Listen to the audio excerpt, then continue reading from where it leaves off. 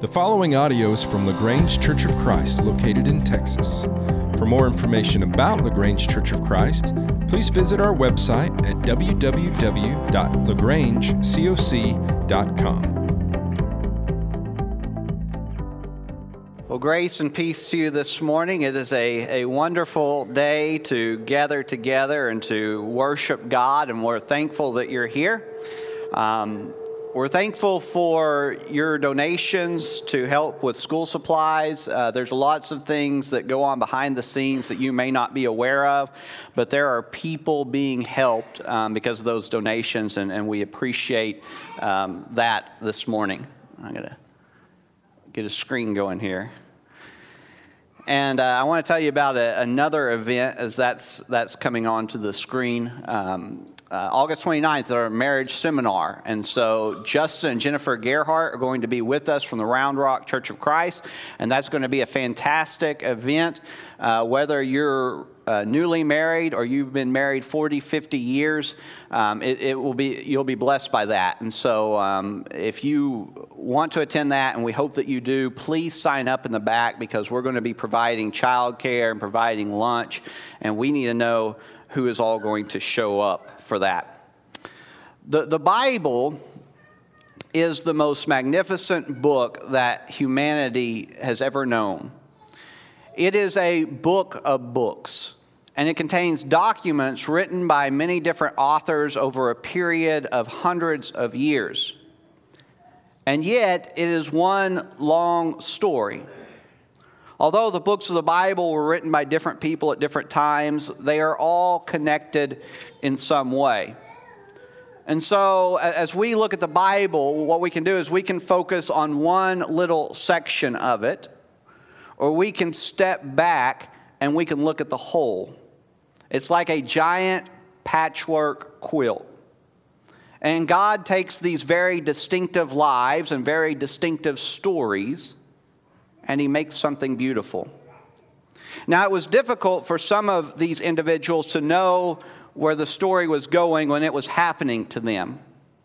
But later, when these stories were written down, it was plain that God had a plan. Sometimes a person may look at a piece of cloth and think that it has no place. But the master quilter knows right where to put it. This is why it's important not only to look at a passage in its context, but also to look at it in light of the entire Bible. There are some passages that are very important, but they almost seem incomplete. The first 11 chapters of the book of Genesis set the stage for everything else that will follow. And the first thing that happens is the Spirit of God hovers over the earth that is dark and without form. Now, it's important to know that the words spirits, wind, and breath, those three words, are just one word in Hebrew and Greek. And so you use the same word for all three. And in Scripture, wind and breath become a metaphor for spirit. We especially see this in the Gospel of John when Jesus breathes on His disciples. Now, if He were to breathe on them and that was it, then that would be kind of strange. But this foreshadows the coming of the Holy Spirit. In Genesis 1:2, the Holy Spirit hovers over the formless darkness that will become earth. This great wind of God rushes over the chaos and brings about order. And this is the first thing that happens in the Bible. Now, from that point, creation continues. And in just 6 days, God creates all there is, and on the seventh day, He rests. In chapter 3, sin enters the world. Adam and Eve listen to the serpent rather than listen to God. They eat from the tree of the knowledge of good and evil. And what was perfect is now corrupted by sin. Death, disease, pain, thorns, and thistles are introduced into the world, and Adam and Eve are banished from the garden. And things only go downhill from there. Cain murders his brother Abel. Eventually, it gets so bad that God decides to destroy the world in chapter 6. But there's still hope because there's one man who has found favor in the eyes of the Lord, and that is Noah. And so God saves Noah and his family from the flood. And that brings us to chapter 10, the most overlooked chapter in the beginning of Genesis.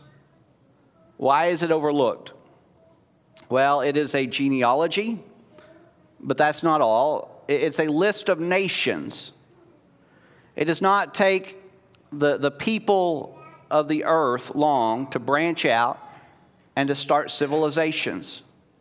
And Genesis 10 gives us an idea of just how diverse the earth was early on. But that's not the only reason it is in our Bibles. Because this list of nations in chapter 10 sets up the story that's about to happen in chapter 11. And what happens when all the nations come together and they try to make a name for themselves. Well, that is the story of Babel. And we know what happens. God scatters them by confusing their language. And now they are truly diverse. They are unable to communicate. They cannot understand one another.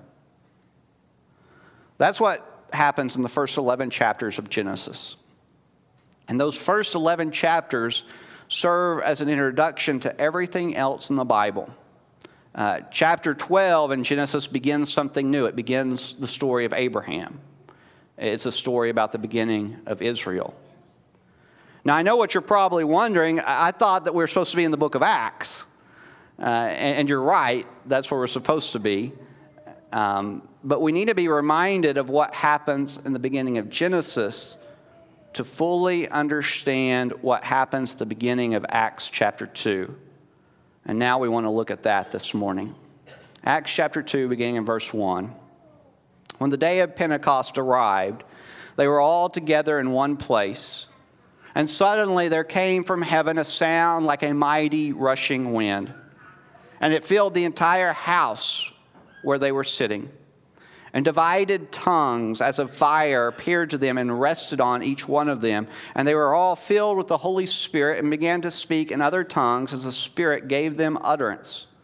Now there were dwelling in Jerusalem Jews, devout men from every nation under heaven. And at this sound the multitude came together, and they were bewildered, because each one was hearing them speak in his own language.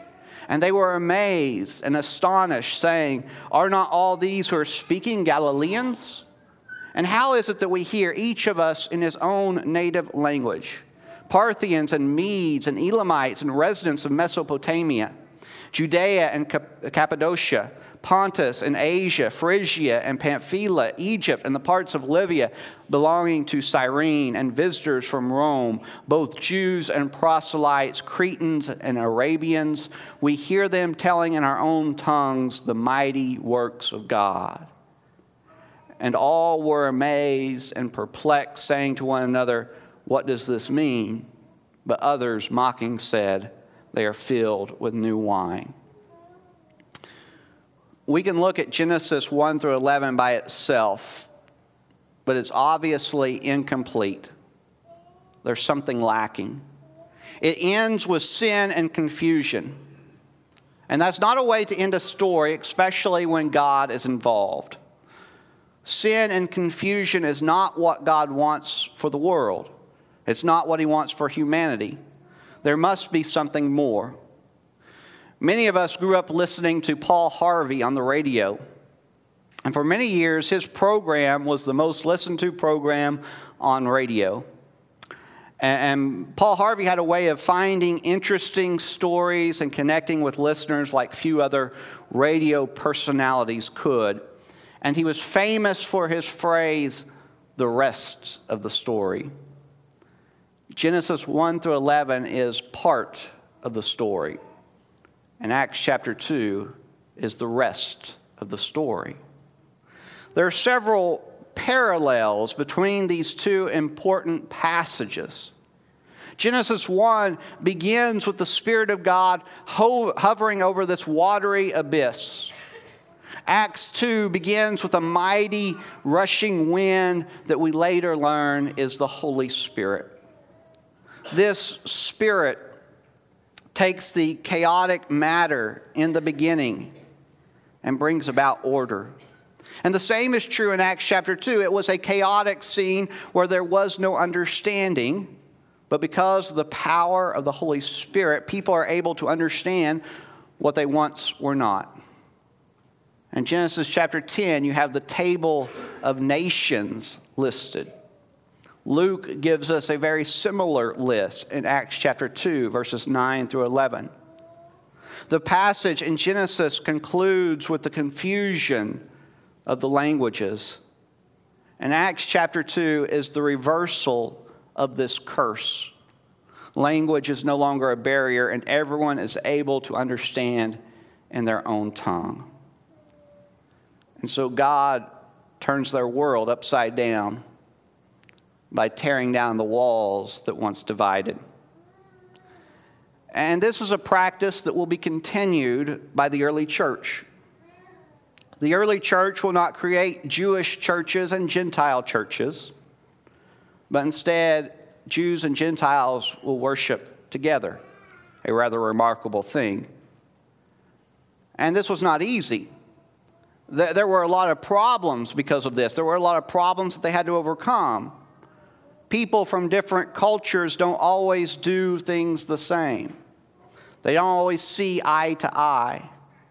It was difficult, but it was the right thing to do. The easy way is not always the right way. And sometimes God asks us to do things which are hard. Sometimes He asks us to go where we don't want to go and do what we don't want to do. And what Jesus asks us to do is challenging. But whatever He asks us is always right. Sadly, we have not always followed this example. There were times in this country where we were happy to have white churches and black churches. It didn't bother us a bit to have white schools and black schools. And I'm not just talking about public schools. I'm talking about our Christian schools as well. They were just as segregated as our public schools. And even today, in 2015, Sunday is the most segregated day of the week. We're pretty special here in LaGrange, but we can't say that of all churches.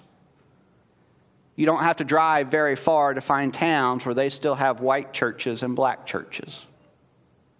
And many of the churches in large cities do not reflect the population of the entire city, but instead they reflect the areas in which they are located. And so you'll find black churches and white churches and Hispanic churches and Asian churches. You'll find poor churches and rich churches. And we have a natural tendency to divide. We like to be around people who are like us, and we're leery of people who are different. It's not easy to unite people of different cultures and different races, but it's the right thing to do. If our faith in Jesus is not stronger than the things that divide us, then we really don't know what it means to be a Christian. If we allow skin color or cultural difference or whatever to stand between us, then we're not following in the footsteps of Jesus. And this principle is central to the Christian faith. It was preached by Paul in Galatians 3 and verse 28, where he wrote, "There is neither Jew nor Greek, there is neither slave nor free, there is no male and female, for you are all one in Christ Jesus." And so the message of the Christian faith is that we are all one in Christ Jesus. And one of the worst things that we can do is divide the body of Christ. Maintaining relationships with our brothers and sisters in Christ is a necessity. It's so serious that Jesus says, if you cannot forgive others, then God's not going to forgive you. And so we have a responsibility to one another. And when we truly understand how far God went to have a relationship with us, then we're going to begin to treat one another appropriately. Our relationship with one another is so important that Jesus says that we're to take care of it before we offer our sacrifice to the Lord. He says this in the Sermon on the Mount, Matthew 5:23 and 24. So if you are offering your gift at the altar, and there remember that your brother has something against you, leave your gift there before the altar and go. First be reconciled to your brother, and then come and offer your gift. Now, we no longer have animal sacrifices, but the New Testament talks about other sacrifices. Our giving, our singing is described as sacrifices that we make to God. And if we have a broken relationship with someone, then it needs to be taken care of immediately. We need to take care of it before we come to worship on Sunday, Jesus says. And it's interesting that Jesus has not placed the burden on the one who is offended. If you know that someone has something against you, then you're not supposed to wait until they get around to approaching you. You're supposed to go to them now. Take care of it. And that's how important it is.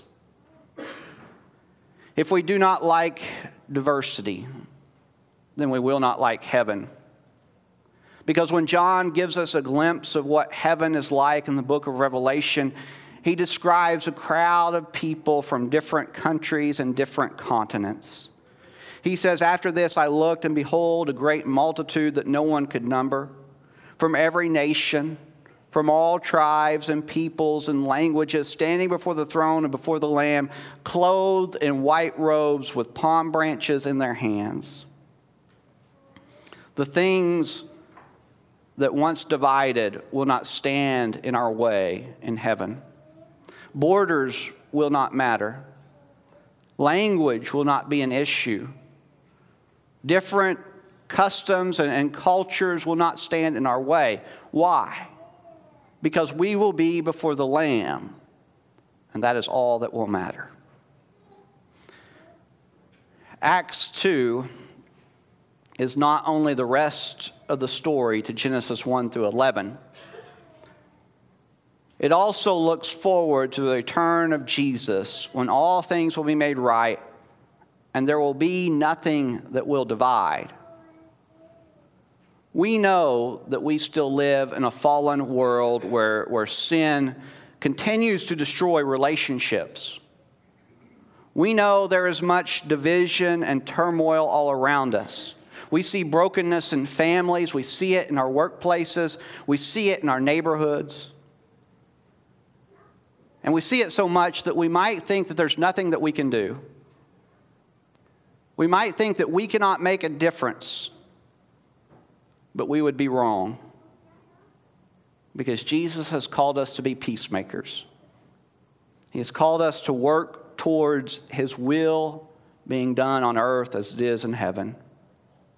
And this is our mission. This is our calling. On the day of Pentecost, the Holy Spirit came upon the apostles, and they miraculously spoke in languages and everyone could understand. Unity was achieved on that day by a miracle. We don't have the Holy Spirit in that same capacity as the apostles did, but God is still with us, and our mission is still the same. We are to unite people around Jesus. Now, if we try to unite them around anything else, it's going to fail.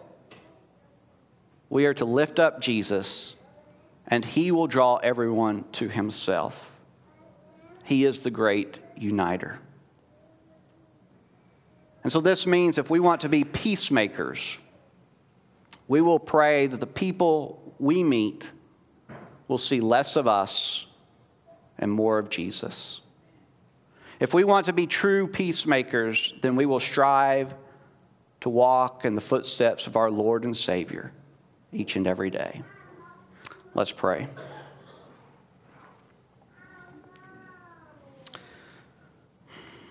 Father, we come before you this morning and we thank you for the opportunity to gather in this place to worship you and to praise you and to acknowledge everything that you have done for us. At the same time, Father, we're aware of the sin and brokenness that we encounter in this world every day. And we know that you have given us a great responsibility. You have called us to bring healing to this brokenness. You've called us to mend division and to help fix what is wrong with the world. Be with us as we strive to do your will in our community, in our homes, in our neighborhoods. May people see Jesus living in us.